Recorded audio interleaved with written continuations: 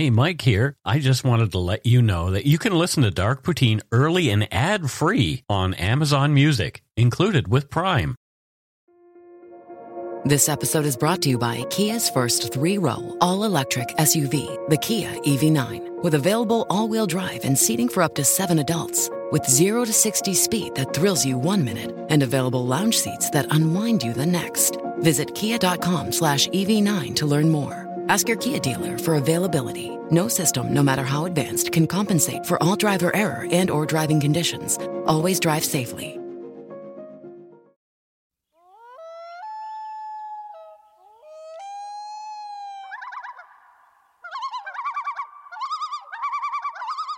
Well, look at that. It is time for some Dark Poutine. I am Mike Brown, and across the table from me is my good friend Matthew. Say hello, Matthew.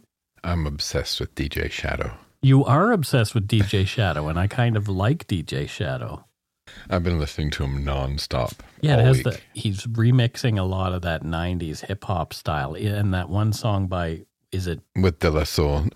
Rocket like rocket fuel. There you go. Look it up. It's a fantastic song. It'll get you up and dancing, I promise. Rocket Fuel by DJ Shadow. DJ Shadow with De La Soul. The views, information, and opinions expressed during the Dark Poutine podcast are solely those of the producer and do not necessarily represent those of Curious Cast, its affiliate Global News, nor its parent company, Chorus Entertainment.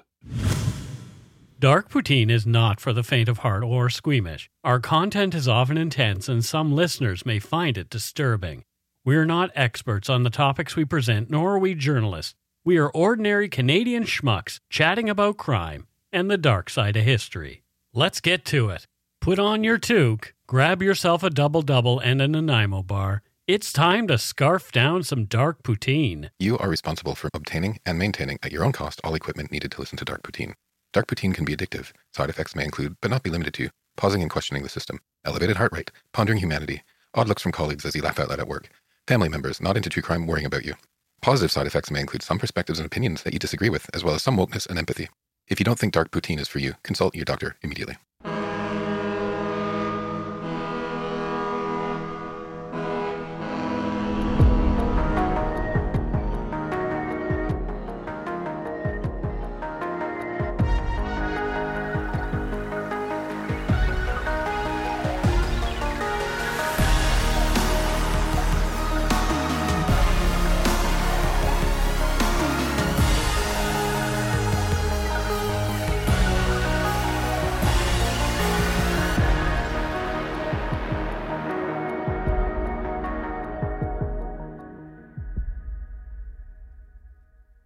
The following episode deals with suicide, cyberbullying, and the sexual exploitation of a minor. If at any time you feel you need assistance, you can connect for free with a mental health professional one-on-one in Canada. Call 1-888-668-6810 or text wellness to 686-868 for youth. Call 1-866-585-0445 or text wellness to 741-741 for adults. If outside of Canada, please see the show notes for this episode or go to findahelpline.com to find free, confidential support from a helpline or hotline near you.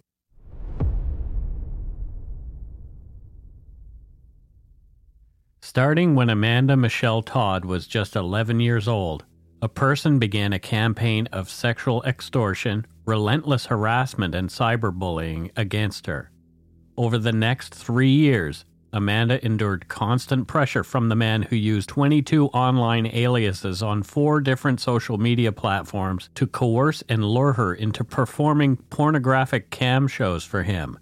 He made efforts to blackmail Amanda into further compromising situations by threatening to distribute child pornographic materials to members of her family and her community. When Amanda did not comply with the man's demands, he made good on his threats and sent images and videos of Amanda to her friends, peers, family, and school staff. On September 7, 2012, Amanda posted a now famous video on YouTube in which she used a series of flashcards to tell her experience of being blackmailed into exposing her breasts via webcam, which later led to her being bullied and physically assaulted. The video gained global attention when it went viral after Amanda completed suicide at her family home in Port Coquitlam, British Columbia, a month before her 16th birthday on October 10, 2012. As of this writing, the video is still up on YouTube and is just about to crack 15 million views. Amanda's mother, Carol Todd, was driven by grief at her daughter's loss to become an activist. She established the Amanda Todd Trust at the Royal Bank of Canada, which receives donations to support anti-bullying awareness education and programs for young people with mental health problems. In 2014, a Dutch-Turkish man, Aidan Coben, in his 30s when the abuse of Amanda Todd began, was identified as the person who'd been harassing her and at least 39 other young girls and young gay males in the Netherlands, UK, and Canada. After legal proceedings in the Netherlands wrapped up, Coben was in prison there. Although charged with 5 offenses related to Amanda Todd here in Canada, Amanda's family would have to wait for justice for her. In June of 2022, almost 10 years after Amanda's death, after being extradited to Canada, Aidan Coben stood trial in the Supreme Court of British Columbia. On August 5, 2022, the jury found Coben guilty of all 5 of the charges he was facing: extortion, importing and distributing child pornography, possession of child pornography, communicating with the intent to lure a child, and criminal harassment. On October 14, 2022, Coben was sentenced to 13 years in prison.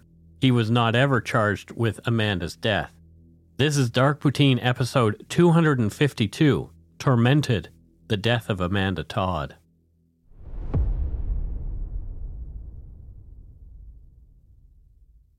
Amanda Michelle Todd was born at 12:59 on November 27, 1996.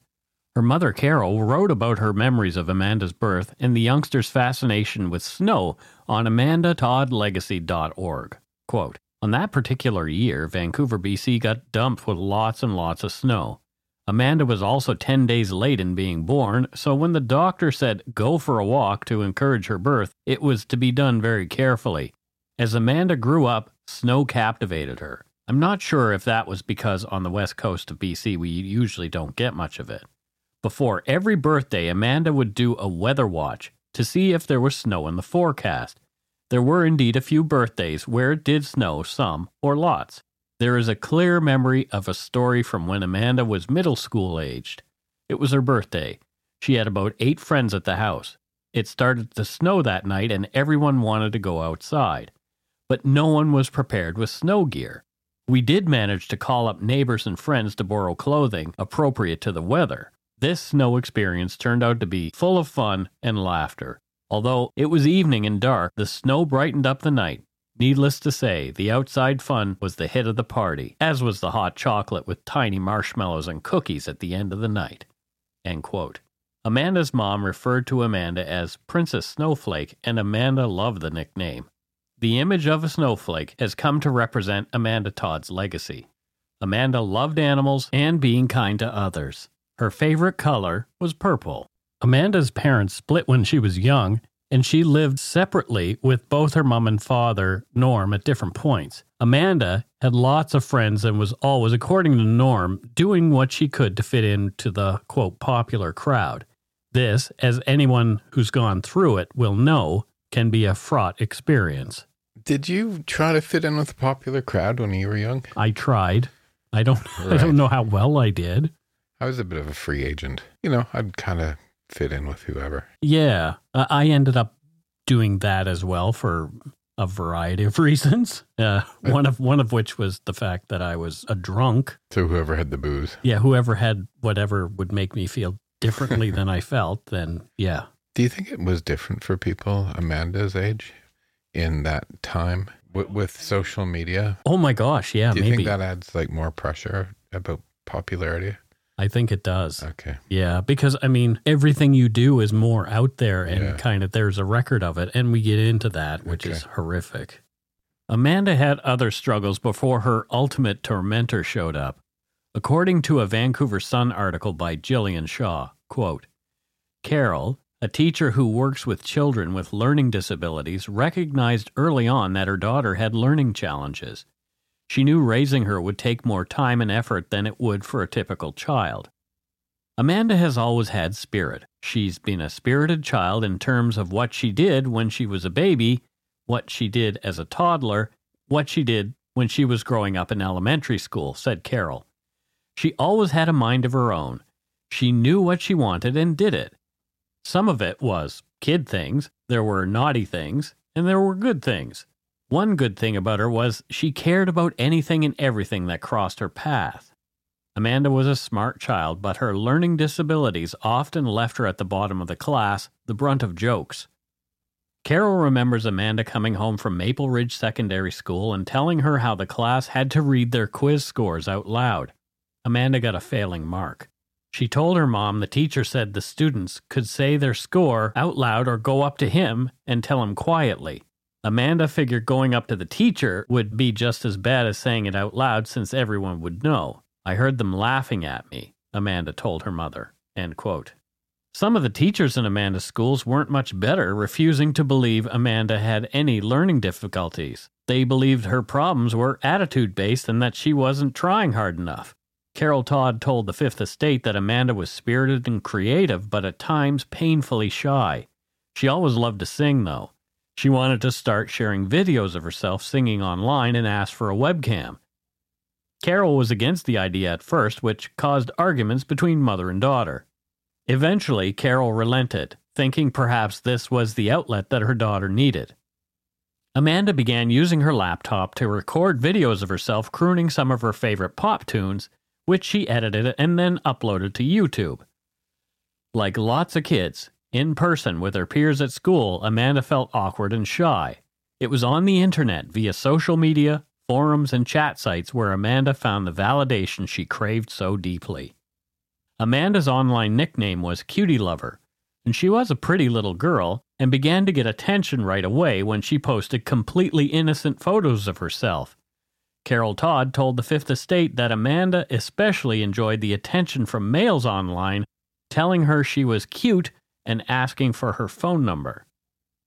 Carol said, quote, I think she focused on the attention that they were giving her in the wrong ways, but then when boys are paying attention to a girl, then the other girls get upset, and so often she couldn't handle it, end quote. When you look at this, right, well, when I do, first, I've kind of found it a lot shocking that an 11-year-old girl would have unsupervised webcam time with the screen name Cutie Lover. You sure? Yeah. This was a decade ago. Amanda's parents are probably quite naive about the dangers at the time. Well, everybody was. And this is my point, right? What I'm like, you talk about how her mom's been an advocate. Yeah. And I think it's because of her mother and because of this situation that people have become less naive about it. Sure. And it's so, I mean, I feel so bad for her mom, but her mom's doing the only one good thing that can come out of any of this is she's helping to learn lessons for society, and she's helping people to get through this sort of stuff and to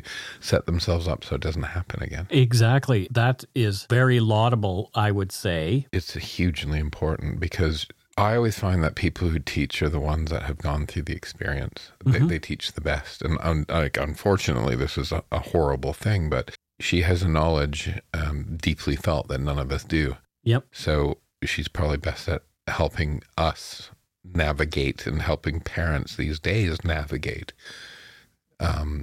this sort of, oh my God, I can't imagine raising kids now. Yeah. Back in our day, my kid worried just, the strangers on the street corner. But today, it's like strangers from all over the planet. Yep. Amanda moved in with her dad, Norm, for a time. He was not overly concerned with Amanda's use of the webcam, seeing it as a creative outlet for his daughter. He did keep a close eye on things, often checking on Amanda's chat logs and other online histories. According to the Fifth Estate, even though she'd been told to shut it down for the night, she'd wait until her dad shut her door, and then she'd log right back onto the text chat and live video chat site she was now visiting. She'd stay up into the wee hours chatting with strangers, some of whom were adults. One of her favorite sites was blogtv.com, which later merged with younow.com in 2013. Here's a tip from friends of mine who had 4 kids. Mm-hmm. At night, Yeah. all phones, tablets, and laptops were put into a basket Yeah. that was put on the side table in the parents' bedroom. Oh, dear. But and they actually started it when they were young. So Sure. so it wasn't I'm suddenly doing this, because they're just like, we don't want our kids late at night. They weren't necessarily worried about this happening, but staying up too late, talking to friends. They just took them all away, and it was part of the routine of the day. I kind of think that's a great idea. And when we talked about that earlier, I thought, man, I should do that with my own phone and tablet and stuff to prevent me from doom scrolling at night before bed and in the morning. Take a paper book, get a real alarm clock. Yeah. Leave your stuff out in another room and take a paper book. Yeah. Yeah. Yeah. Well, or a Kindle. I mean, I'm not going to be browsing the internet on a Kindle because it's too clunky. Okay, I'm looking at bookshelves stacked with paper books right now. I know. I have many. Well, that's why I suggested a paper book. There you go. Maybe read some of these that you have. On these sites, people, many of whom are kids and teens, share live video streams of thoughts and creative pursuits, ask questions of the community, and connect with each other. Just like another more popular gaming-focused streaming site that I used called Twitch.tv. One can follow an account, get a notification when the person is live, watch, and comment as the stream goes along. Amanda and her pals would log on to one of these sites during sleepovers and found a thrill in chatting with people from all over the world. But they said there were, quote, creepy and older people who frequented the site and wanted to talk to younger people, mostly girls. Sometimes women and girls on the site would be encouraged by these visitors to expose themselves. At one point, dressed in shorts and a crop top, 11-year-old Amanda did a provocative dance in front of her webcam while people on the site cheered her on. Amanda's hell began on November 9, 2009, when a Facebook user named Damon Lucy messaged Amanda with an ominous message. This user later proved to be one of the many aliases of Amanda's abuser, Aidan Coben, who was 31 at the time. The message included video of Amanda's recent dance on the streaming chat site. From court documents, quote, Amanda described the video as depicting her dancing with short shorts, and I have my shirt up, so my belly is showing, end quote. In the message, Coben demanded that Amanda provide him with her address on Skype so she could perform a private show for him. Coben threatened to send the video of Amanda dancing to all of her family if Amanda didn't comply with his demand. To prove he'd done his homework, Coben identified Amanda's birth date and named various members of Amanda's family, including her father. It is unclear whether Amanda ever provided her Skype account address, but according to logs, she did receive a message via Skype a month later from a user calling himself Mars Attack 1, who also later proved to be Aidan Coben. The Skype message upped the ante, telling Amanda that it was her last chance to comply and perform a private show for him before he sent the video of her dancing to, quote, everyone in her Facebook, school, and newspapers in her city, end quote.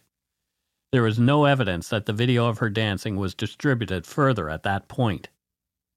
Amanda's messages to friends at the time indicated she had been frightened by the interaction, saying she believed Damon Lucy and Mars Attack 1 were one man stalking her. She was right.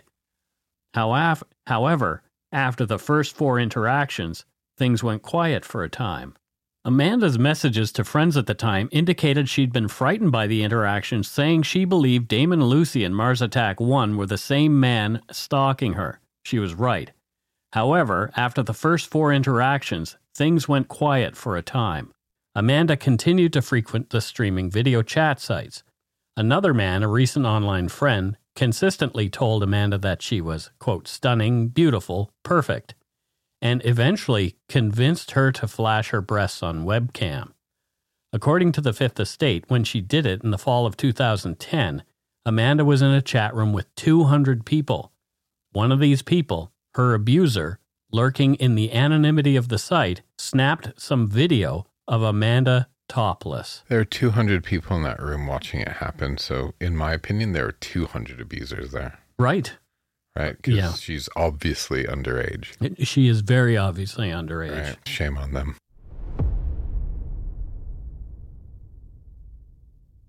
Between December 19th and 22nd, 2010, Coben contacted Amanda Todd again via Skype, calling himself Toddit, and from a YouTube account with the username What's This Man 11. He again wanted Amanda to perform pornographic live shows for him, this time threatening to distribute the video he'd captured when Amanda exposed her breasts in a live stream. Not knowing what else to do, Amanda eventually responded, quote, "What do I have to do so you won't show anyone?" Coben replied, "Once a week. We just do fun stuff on cam is all." End quote. Amanda decided to seek out the help of a young man named Cody Maxson, who was claiming to be a hacker dedicated to exposing online pedophiles. Coben got wind of the efforts to uncover his identity and was livid. Using a newly created Facebook alias mirroring Cody Maxson's real account to throw everyone off, he sent ominous messages to Amanda. Coben wrote, quote, "All those things you've been doing for the past few hours won't stop the shitstorm from coming. Trust me. 3 shows and it all goes away. What's the big deal? You think you're still dealing with an amateur? You have until the end of the day before all hell breaks loose." End quote. Amanda did not comply, and between December 22nd and 24th, 2010, Coben followed through with his threats. He uploaded the video to a pornographic file sharing site and forwarded a link to the video of Amanda to 99 Facebook users, Amanda Todd's friends and peers. According to court documents, quote, Mr. Coben then engaged in conversations with many of the users. In these conversations, Mr. Coben mocked Amanda for being a slut and having nasty or awkward nipples, and encouraged recipients of the video to send it to others, end quote. Posing as a woman and calling himself Alice McAllister, Coben also sent the link to Amanda's mom, Carol. Alice McAllister's messages said that this was being forwarded to Carol for Amanda's protection. Carol said that her heart skipped a beat when she saw the image of her underage daughter with her breast exposed. The message that Carol later shared with the Fifth Estate read in part, quote, "I am acting for an independent online child protection group, and we monitor especially sites where many underage girls get on cam in front of old guys who pretend to be 15. She needs to be stopped because most of them are old guys who record her and blackmail her into doing more." End quote.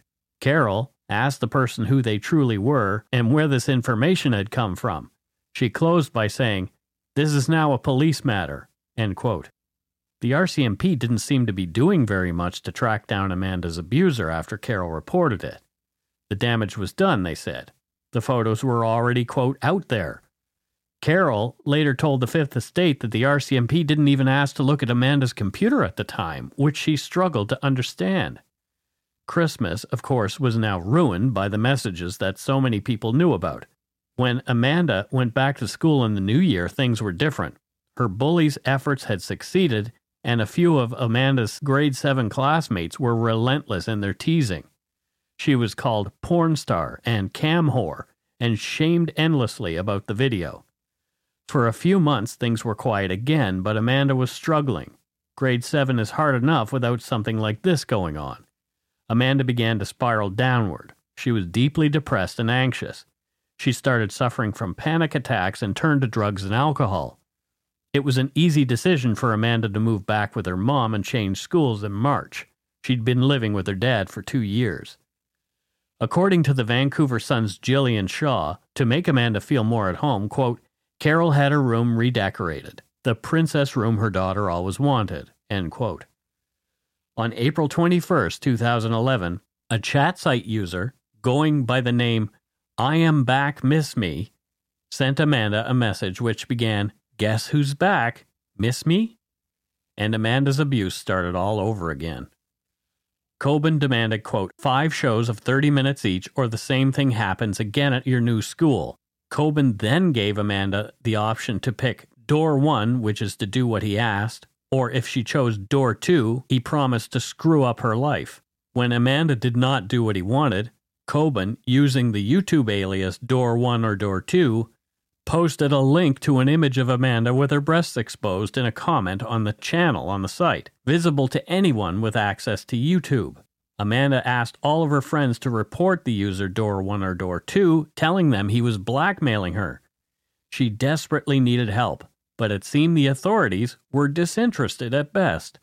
We'll be back with more after a quick break. Hey, it's Kaylee Cuoco for Priceline. Ready to go to your happy place for a happy price? Well, why didn't you say so? Just download the Priceline app right now and save up to 60% on hotels. So whether it's Cousin Kevin's Kazoo Concert in Kansas City, go Kevin, or Becky's Bachelorette Bash in Bermuda, you never have to miss a trip ever again. So download the Priceline app today. Your savings are waiting. Go to your happy place for a happy price. Go to your happy price, Priceline. I'm Samantha Cole, host of the new season of Understood, the Pornhub Empire.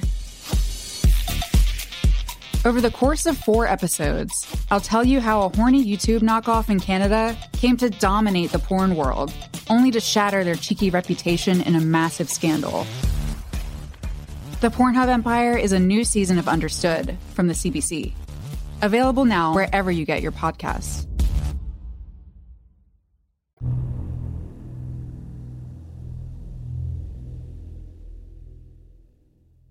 And we are back. Matthew, thoughts? When I started reading the script when he gave it to me, I'm like, Mike, why are you doing this to me? Yeah. It's hard. Mm-hmm. And we've covered a lot of scumbags on this show. Yeah, right? Some people who have done horrible things. But this guy, it astounds me how horrible of a human being he is. Yep. It truly takes your breath away. Yeah. How he just went after and was persistent, and it's just a horrible human being. Well, and she is one of many, I as know. we find out. And Lots of kids in Canada and the Netherlands, eh? yeah, and UK. And UK. Horrible human being. Yeah, he was sadistic. It's just horrible. Yeah. Yeah. Like you get off on people's pain. It's not about sex. It isn't about sex at all, this kind of thing. This is like virtual rape. This is essentially what it is. It's horrible.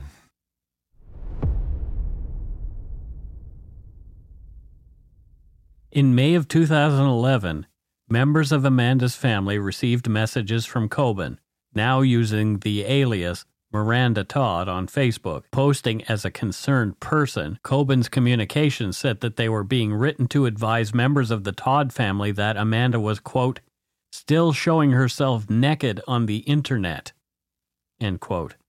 Amanda posted a warning to her Facebook friends not to respond to the Miranda Todd message. Things went quiet again for a time, online at least. It's not a stretch to say that Amanda was stressed out.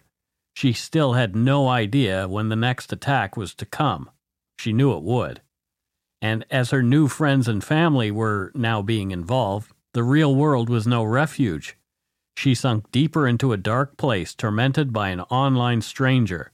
She didn't know who to trust. Amanda did talk to her mom, Carol. Carol later told the Vancouver Sun's Jillian Shaw, quote, let it be known she shared everything with me, said Carol Todd, speaking at her Port Coquitlam home. I knew the stuff that she did. She would sit at the kitchen table and show me stuff and tell me stuff. She shared all this. She wasn't a kid at the end that kept things in, end quote. Court documents reveal what happened next. Sure enough, on the 23rd of October, 2011, Amanda's tormentor returned. She received a Facebook message from the alias Tyler Boo, Coben, of course, which stated, Sup, cam whore, it's been a while. 3 shows of 15 minutes and I won't send, with reference to a new Flash video.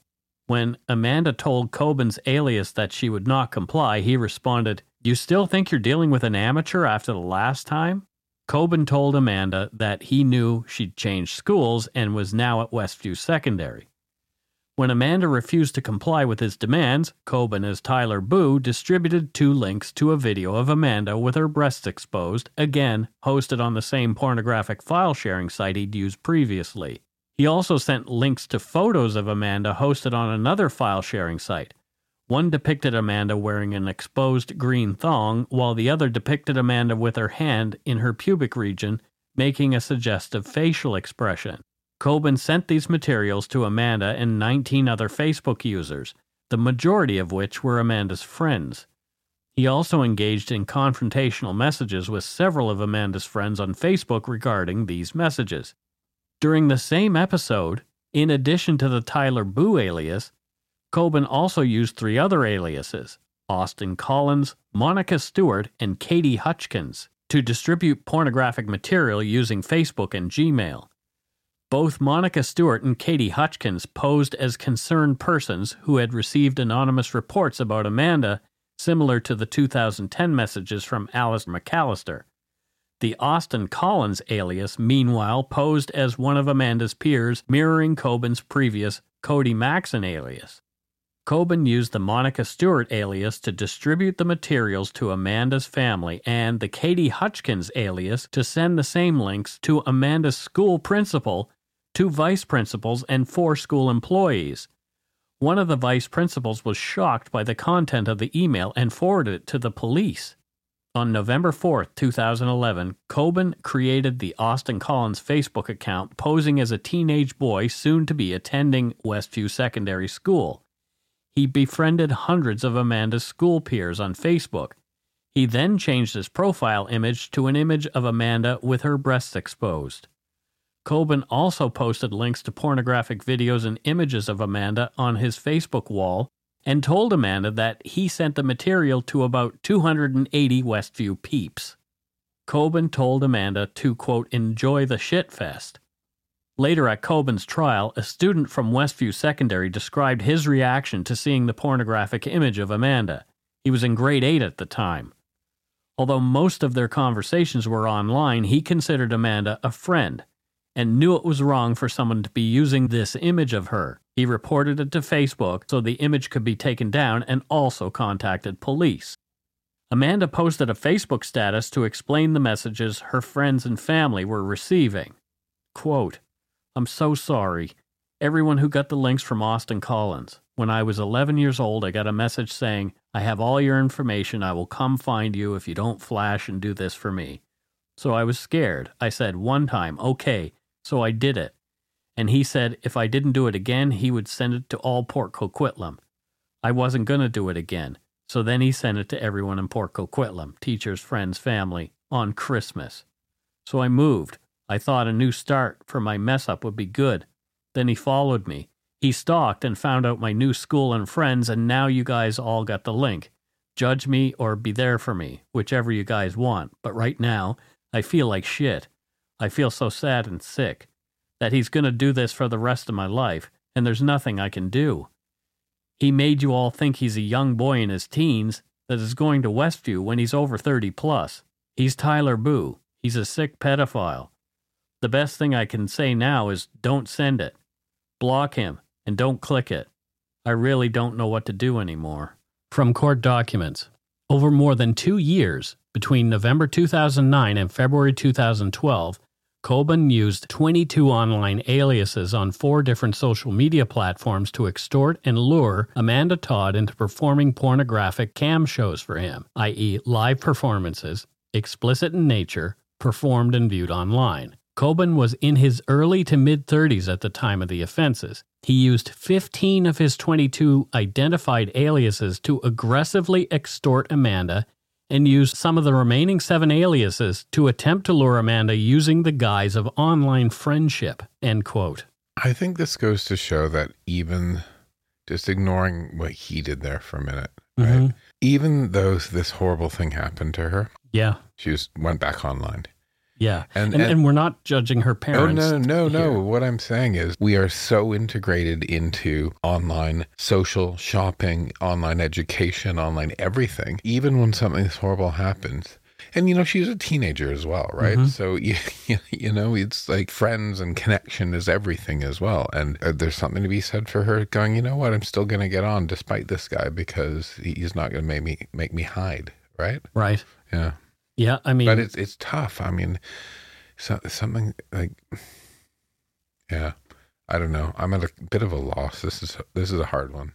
After a certain group of incidents that happened around a former co-host of this show, I went through some really horrific stuff. Now, I'm not saying that... What you went through is what she went through. No, not at all. Not even close. Not even remotely close. But it was a horrible time. But it was horrible, and it was painful. Yeah.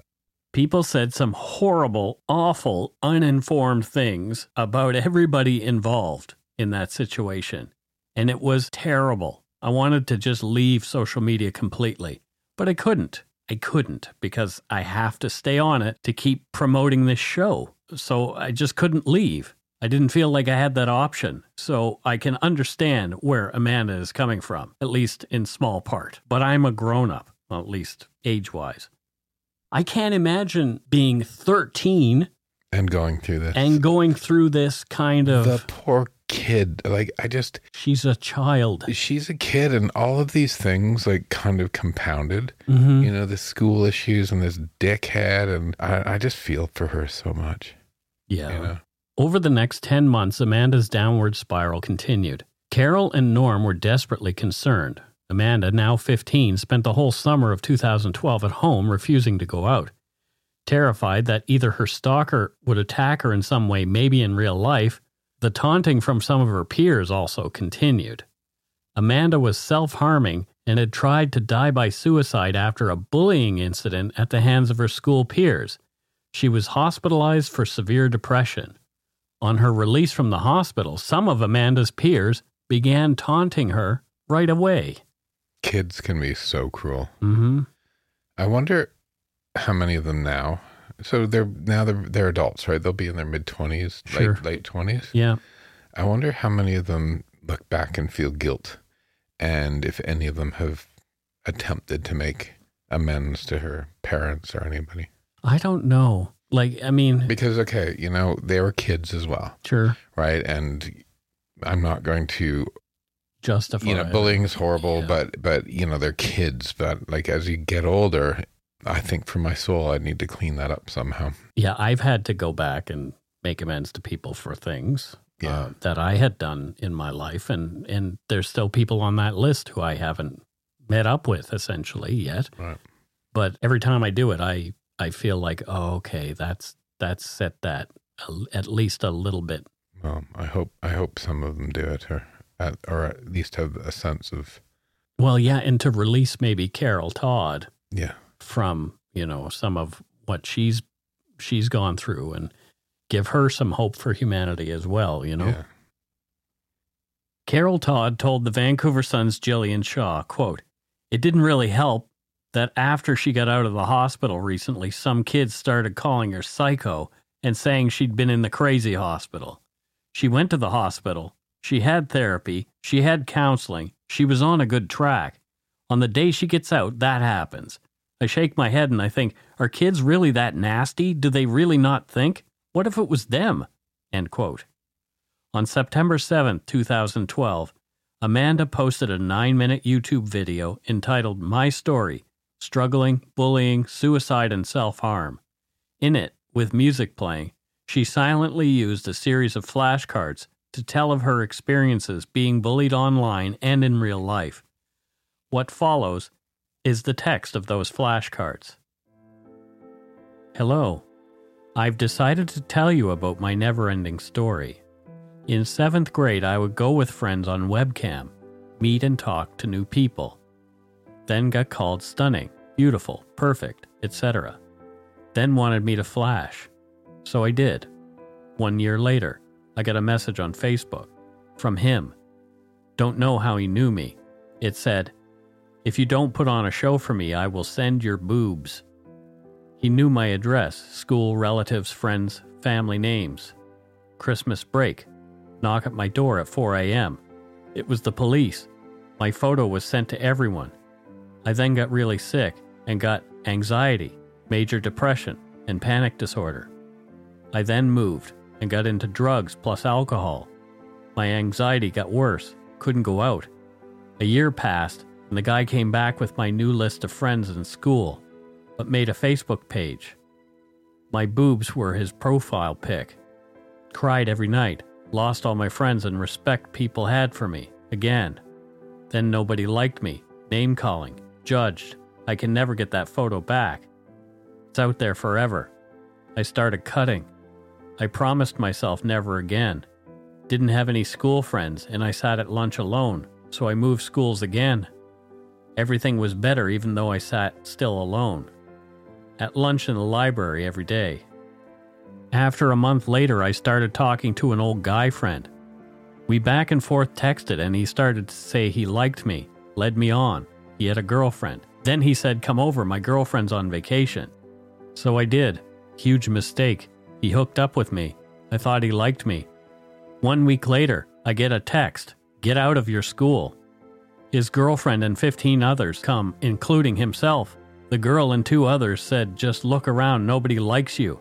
In front of my new school, 50 people. A guy then yelled, "Just punch her already." So she did. She threw me to the ground and punched me several times. Kids filmed it. I was all alone and left on the ground. I felt like a joke in this world. I thought nobody deserves this. I was alone. I lied and said it was my fault and my idea. I didn't want him getting hurt. I thought he really liked me. But he just wanted sex. Someone yelled, "Punch her already." Teachers ran over, but I just went and lay in a ditch, and my dad found me. I wanted to die so bad. When he brought me home, I drank bleach. It killed me inside, and I thought I was actually going to die. Ambulance came and brought me to the hospital and flushed me. After I got home, I saw this was on Facebook. "She deserved it. Did you wash the mud out of your hair? I hope she's dead." Nobody cared. I moved away to another city, to my mom's, another school. I didn't want to press charges because I wanted to move on. 6 months have gone by. People are posting pics of bleach, Clorox, and ditches, tagging me. I was doing a lot better too. They said, "She should try a different bleach.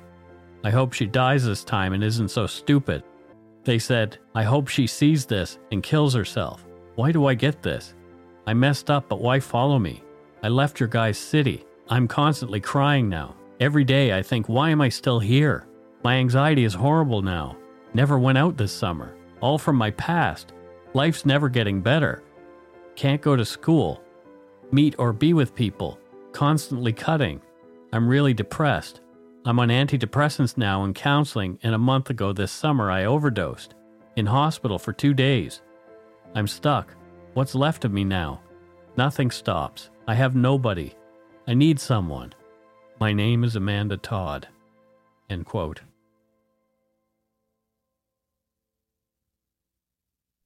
Amanda's pain had become untenable, and on October 10, 2012, just over a month before what would have been her 16th birthday, Amanda was found deceased in her home.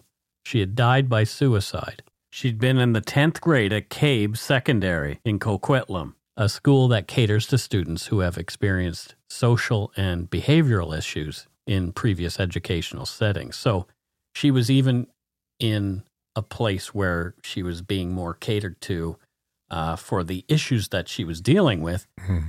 But the pain just became too much for this girl. Yeah, I wish I could go back and be like her big gay bear dad. Yeah. Right? And just give her a hug and say, "Hey, 2 more years, right? Yeah. 18, like, you know, get a job or you go to college, you do something, like all the shit's going to go away." Mm-hmm. Sometimes when I hear this stuff, I like want to have that magic, you know, click my fingers, go back and just hug somebody and let them know they're going to be okay. Yeah. Yeah. Sometimes I wish I could do that with my teenage self. You know, go back and just say, "Yeah, it's all going to work out, Mike. You'll be okay." Yeah. Poor girl. Yeah. As we mentioned, Amanda's video quickly went viral after her death. Days later, #RIP Amanda was trending on Twitter. From Real Life Villains Wiki, the Royal Canadian Mounted Police, RCMP, and British Columbia Coroner's Service put 20 full-time investigators on Amanda Todd's case.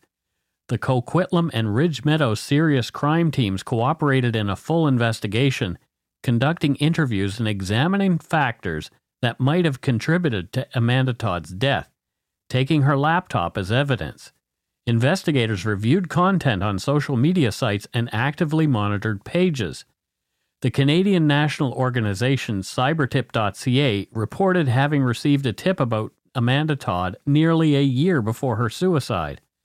The anti-child exploitation group stated that in November 2011, a concerned citizen reported that images of Amanda were in circulation on the internet. That information was provided to law enforcement and child welfare agencies.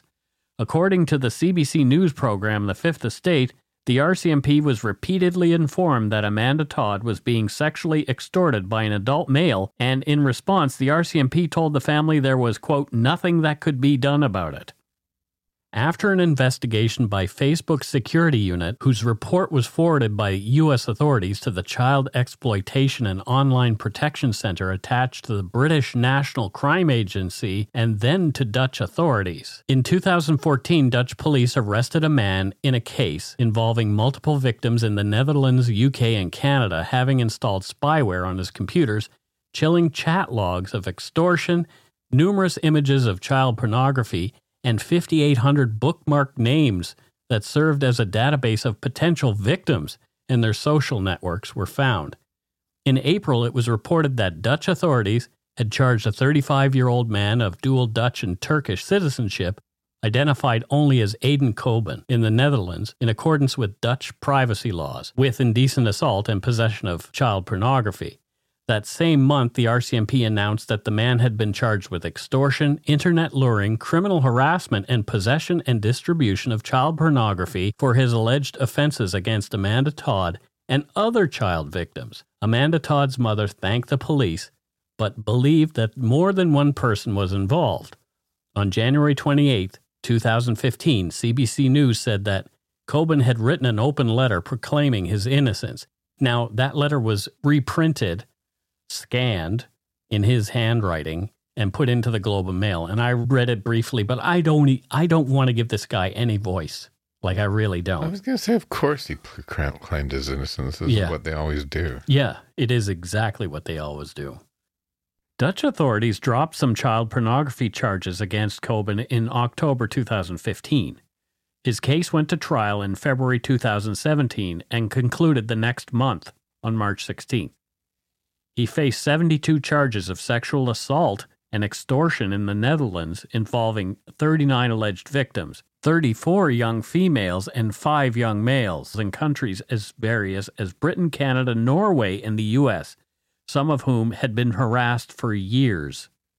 Eventually convicted and sentenced on the Dutch charges of internet fraud and blackmail, he faced 5 separate Canadian charges related to Amanda Todd, herself not one of the 39, and it was anticipated that he would be extradited to Canada no sooner than the middle of 2018 while serving his Dutch sentence of 10 years and 8 months in prison. The extradition was delayed until December 2020 due to problems obtaining travel documents for Coben and his lawyer. The trial began on June 6, 2022, and on August 5th, Coben was found guilty of all charges.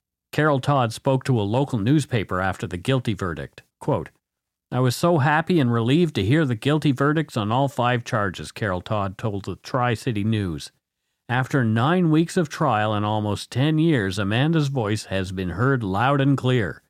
Justice will not bring my daughter back, but her story will continue to bring hope to others that they are not alone, that they matter, and that they have many people advocating for them. End quote. Carol Todd has gone on to be a vocal activist in the protection of children from sextortion and bullying, and she's been involved in some high-profile cases, including that of Ratia Parsons, a Nova Scotia teen who suffered similarly to Amanda Todd and also died by suicide. Carol has received numerous awards in recognition for her tireless efforts.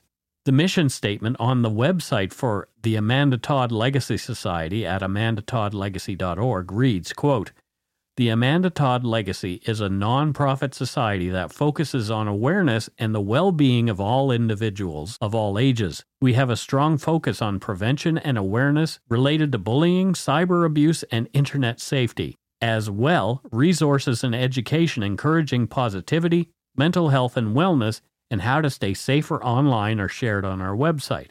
Ongoing education and awareness for children, youth, parents, caregivers, and community members are of primary importance. Amanda's legacy has shared her story globally with public schools, colleges, universities, community events, and conferences, e.g. law enforcement, ICAC, social work, psychology, mental health, education, etc." End quote. If you feel compelled to, there's a link on the website shared in our show notes where you can donate to the Amanda Todd Legacy Society. Carol Todd wrote, "By speaking up about bullying, cyber abuse, and internet safety and mental health, we know that education and awareness is being added to a landscape that will bring together the conversations needed to break the cycle of harm to others." End quote. Again, after listening to this episode, if you feel you need assistance, you can connect for free with a mental health professional one-on-one in Canada. Call 1-888-668-6810 or text wellness to 686-868 for youth, or for adults, you can call 1-866-585-0445 or text wellness to 741-741. If you're outside of Canada, please see the show notes for this episode or go to findahelpline.com to find free confidential support from a helpline or hotline near you. This episode, it's been a long time coming. Yeah. Sometimes shows are harder than other shows. This one was a hard one. This one was, I was welling up when I read this. Yeah. And that's it for Dark Poutine episode 252, Tormented. The Death of Amanda Todd. That's right. It's time for voicemails. You can leave us a message at 1-877-327-5786 or 1-877-DARK-PTN. We'd love to hear from you. Let's see who called us this week. Okie doke, we have 3 short voicemails this week. It's... Twa. I like voicemail time. I don't know why, but I really like that I started doing this. Just kind of makes sense. But anyway, here is our first voicemail. Hi, Mike and Matthew. My name is Tracy. I'm from Hillsboro, Oregon.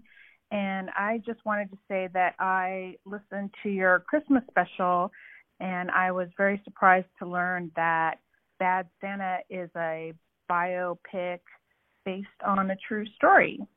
Very shocking, but good to know to watch out for those mall Santas. Anyway, I got a big kick out of listening to it, and since I'm from the West Coast, U.S., we don't say go shit in your hat, so I'm just going to say Merry Christmas. Love you guys. Bye. There you go. But we're from the left coast as well, and we say go shit in your hat. We're unusual. But, well, thanks. Yeah, isn't it crazy that that's a true story? Not really. But anyway. You love the Christmas episode. I do. I don't know. Like, I'm thinking next year maybe doing something a little different than that. Don't give it away. No, I mean, we've done different things already, but I've got some ideas. I thought about doing Black Christmas. You remember that movie? That starred in the suburban house. Well, it was in Toronto, essentially, so it wouldn't have to be an away game. That's where the movie was filmed. However, it's a slasher movie, and I thought, how am I going to make that funny? You're not, and it would be like really tone deaf. Yeah, it wouldn't work. No, it really the wouldn't magic work. of the Christmas ones is they're kind of cheesy movies. Right, exactly. Yeah. Exactly. They're at least comedic in a way. Yeah. Yeah, like even Die Hard is funny. Yeah, so, of course it was. Yeah, but... the kid in the limo, he cracked me up. I love that guy so much. Exactly. So, yeah, I'm not going to do something that people go like, whoa. Wow, that was dark. Like, people are being murdered and you're making fun of this. Anyway, let's go on to our next voicemail. Let's have a listen. That was a good message. Hi, guys. I just started listening to your podcast, and totally coincidentally, the second one was about someone that I knew, John Ruffalo.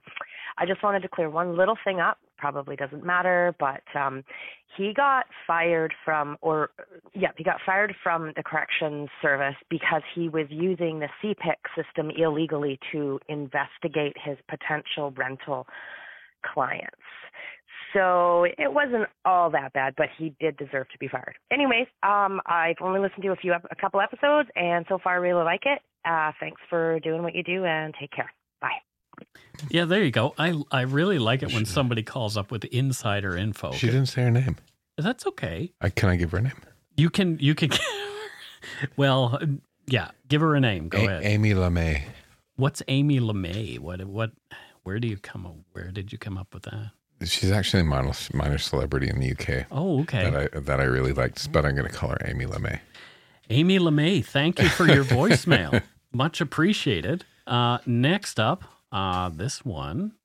Let's have a listen. Hi, Mike. Hi, Matthew. My name is Sarah, and I am up in Minnesota. I called a while ago, probably about a year ago, to let you know that I had been listening to every single podcast ever made, and now I'm calling to let you know that I'm starting to re-go through them, and I am halfway back through them.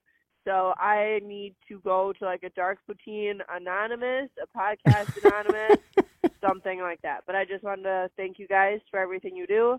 Love the podcast. Much love to Carol and everybody. So have a great day, and don't forget to shit in your tube. Bye. Well, there you go. The first step is to admit that you have a problem. That's right. That's the hardest thing. You're powerless over Dark Poutine, and your life has become unmanageable. Oh, well. What's step 2? Came to believe that a power greater than yourself could restore us from sanity. Well, you're not going to get sanity on this show. No. Anyway. Yeah, so. Thank you. Thank you very much. We're going to have to double up on shows or something for her. No. Well, I'm already writing. We should just do midweek. Hey, guys, no story because we're writing too much anyway, but let's just like sort of have some fun. Yeah. No. Okay. I don't think so. I'll do it without you. You can if you'd like. Wednesdays, it's just Matthew talking shit. Can you imagine? Matthew's bullshit corner. Oh, well. It's a beautiful day in the neighborhood. Yeah, as long as you don't sing, everybody will be fine. This is true. Yeah. Okay, that's it for voicemail. That's it for this week's voicemails. Again, you can leave us one at 1-877-327-5786 or 1-877-DARK-PTN. We'd love to hear from you, even if it is just to say hi and to tell us to go shit in our hats. If you're stumped for what to chat with us about, a quick story is welcome. Alrighty, it is time for Patreon and Donut Money donors, and we've got 4 patrons this week and 1 Donut Money donor. First up, we have Evan McKnight from Hamilton, Ontario. Evan McKnight from Hamilton. Hammertown, as Hamilton, they say. Where I went to college. Steeltown. Yeah. I can remember the mornings. Some mornings the air smelled like rotten eggs from the steel mill. The sulfur. Yeah. I think it's different now. So Evan. Yep. Is a police officer. Oh. And is he with the OPP? Well, yes, he has a supercar, and he's called the McKnight Rider. Does he call his car Kit? Yes. Oh, there you go. My colleague Olin is obsessed with David Hasselhoff. Seriously, his screen, like Zoom calls for work, background is David Hasselhoff. You should put the David Hasselhoff background of him eating the hamburger whilst he's drunk. Oh, that'd be fun. Yeah. So anyway, thank you, McKnight Rider. Yeah, there you go. Keep those streets of Hamilton safe. Right. Next we have Ryan Killian, and Ryan is from State College, Pennsylvania. He's a wood carver. A wood carver. And what does he carve out of wood? As the Pennsylvania Dutch say, it's for nice. It's for okay. He just makes beautiful things. No function. Okay. Just beauty. It's art. Yep. There you go. Great. It's for nice. Well, thank you, Ryan Killian. Thank you, Ryan. Next, we have Ann Berry from Kansas City, Missouri. Kansas City. I always was like, okay, so there's a Kansas City in Kansas, and there's a Kansas City, Missouri. What does Kansas even mean? I don't know, but people ran out of place names, I guess. Well, same with up here, right? Well, all the Canadian place names are British. And every street, like every city that has the same street names right across this country. Yeah, pretty much, unless you're here in Surrey, and then it's all numbered. Yeah, that's weird. Yeah, well, we have some that are named, but yeah. Anne Barry. Yep. Ann Barry from Kansas City, Missouri. She does a cooking show in Kansas City. Oh, wow. Yep. And what does she specialize? Like, I know Julia Child was French, did French cooking. Does Anne specialize in anything at all, or is she just like all over the map? No, Anne does a fusion of Chilean and Japanese food. Oh, interesting. Yeah, wouldn't that be good, actually? That probably would be like super spicy. Yeah, really nice. Lots of beans and some fish. Yeah. So Chilean and Japanese fusion cooking show out of Kansas City, Missouri. Nice. Next and last, as far as patrons go, we have Rebecca Quintana, and Rebecca is from Ann Arbor, Michigan, right across the lake from Ontario there. Yeah, just kind of, actually Ann Arbor's practically now, I'd assume that Detroit is probably growing and Ann Arbor's growing. They're probably almost one in the same city now. Oh yeah, probably. University of Michigan is there. Oh, nice. U of M, and Rebecca's a professor at U of M. Have you ever been to Michigan? Have you done that? Or my grandmother was from Michigan. Oh, well, there you go. So you've been to Michigan. She was from Cadillac, Michigan. Cadillac. Yes. I mean, she was Canadian when I knew her. But, right. But yeah, we had family there. Yeah. There you go. Yeah. It literally took me 45 minutes to get across the border into Michigan when I was young. I drove through Michigan on my way from here to Nova Scotia because I went through the States, and yeah, Michigan is a state. It's a state. Yeah. Very, very cities. Yep. But also, like, if you go to the Upper Peninsula, it's just beautiful up there. Yeah. But you have Yooper accents up there as well. So Yooper? Yooper, Upper Peninsula accents. There you go. And as far as Donut Money goes, we have one Donut Money donor this week, and her name is Lisa Skyhart Marshall. And we looked her up. Yeah. So Lisa Skyhart Marshall Art is her, and I thought martial arts, but no, it's not. Marshall isn't spelled that way. Her website is skyheartart.com. That's right. And it's really beautiful stuff, actually. I quite like it. I like this one with a hummingbird. It's beautiful. There's one with a dragonfly. Like, she does her work in ink and watercolors and a lot of nature and flowers and stuff. So check her out. And it's sort of like, you know, those old books of like illustrations of nature. Yeah, beautiful. You know, they're actually really, really, really quite nice. So don't get it in your brain that we're going to plug every single. No, business. She didn't ask us to plug. She we actually just looked her up and we're like, wow, that's good art. So we thought we'd share. So there you go. And it's Skyheart Art. Not martial arts. Sorry, Lisa. We couldn't stop ourselves. You've probably heard that a million times. She paints pictures of Bruce Lee. No, she doesn't. I would pay. Hey, if she did a picture of Bruce Lee, I'd buy it. Bruce Lee's one of my heroes. Yeah, me too. Actually, I love Bruce Lee, but maybe she'll do one for us and then sell it to us. Yeah. Thanks, Lisa. Thank you. Thanks to all our patrons and Donut Money donors, past and present, for your generosity. It helps to keep the show going. You can become a patron of Dark Poutine at patreon.com/darkpoutine. For a one-time donation, you can send us Donut Money via PayPal using our email address, darkpoutinepodcast@gmail.com. If you don't already subscribe to the show, it would mean a lot if you did. You can easily find Dark Poutine on Apple Podcasts, Spotify, or wherever you listen to your favorite shows. If you haven't gotten yours yet, my book, Murder, Madness, and Mayhem, is available to order via a link on the Dark Poutine website. And speaking of darkpoutine.com, please check it out for show notes and other cool stuff. We'd appreciate it if you took the time to give Dark Poutine a like or a follow on Facebook and Instagram. Most importantly, thank you for listening, and tell your friends about us. Word of mouth is a powerful thing. And that's it for this episode of Dark Poutine. Until next time, don't forget to be a good egg and not a bad apple. Bye, everyone. Bye. Hi. Her name is Elsbeth. Elsbeth Tassioni. You know her as the offbeat but brilliant defense attorney from The Good Wife and The Good Fight. You've been a very busy little bee. Buzz, buzz. Now she's in New York with the NYPD. This is very different. Better. But still using her unconventional ways to find the truth. Are you trying to sniff me, Miss Tassioni? Elsbeth, new series Thursdays on Global. Stream on Stat TV.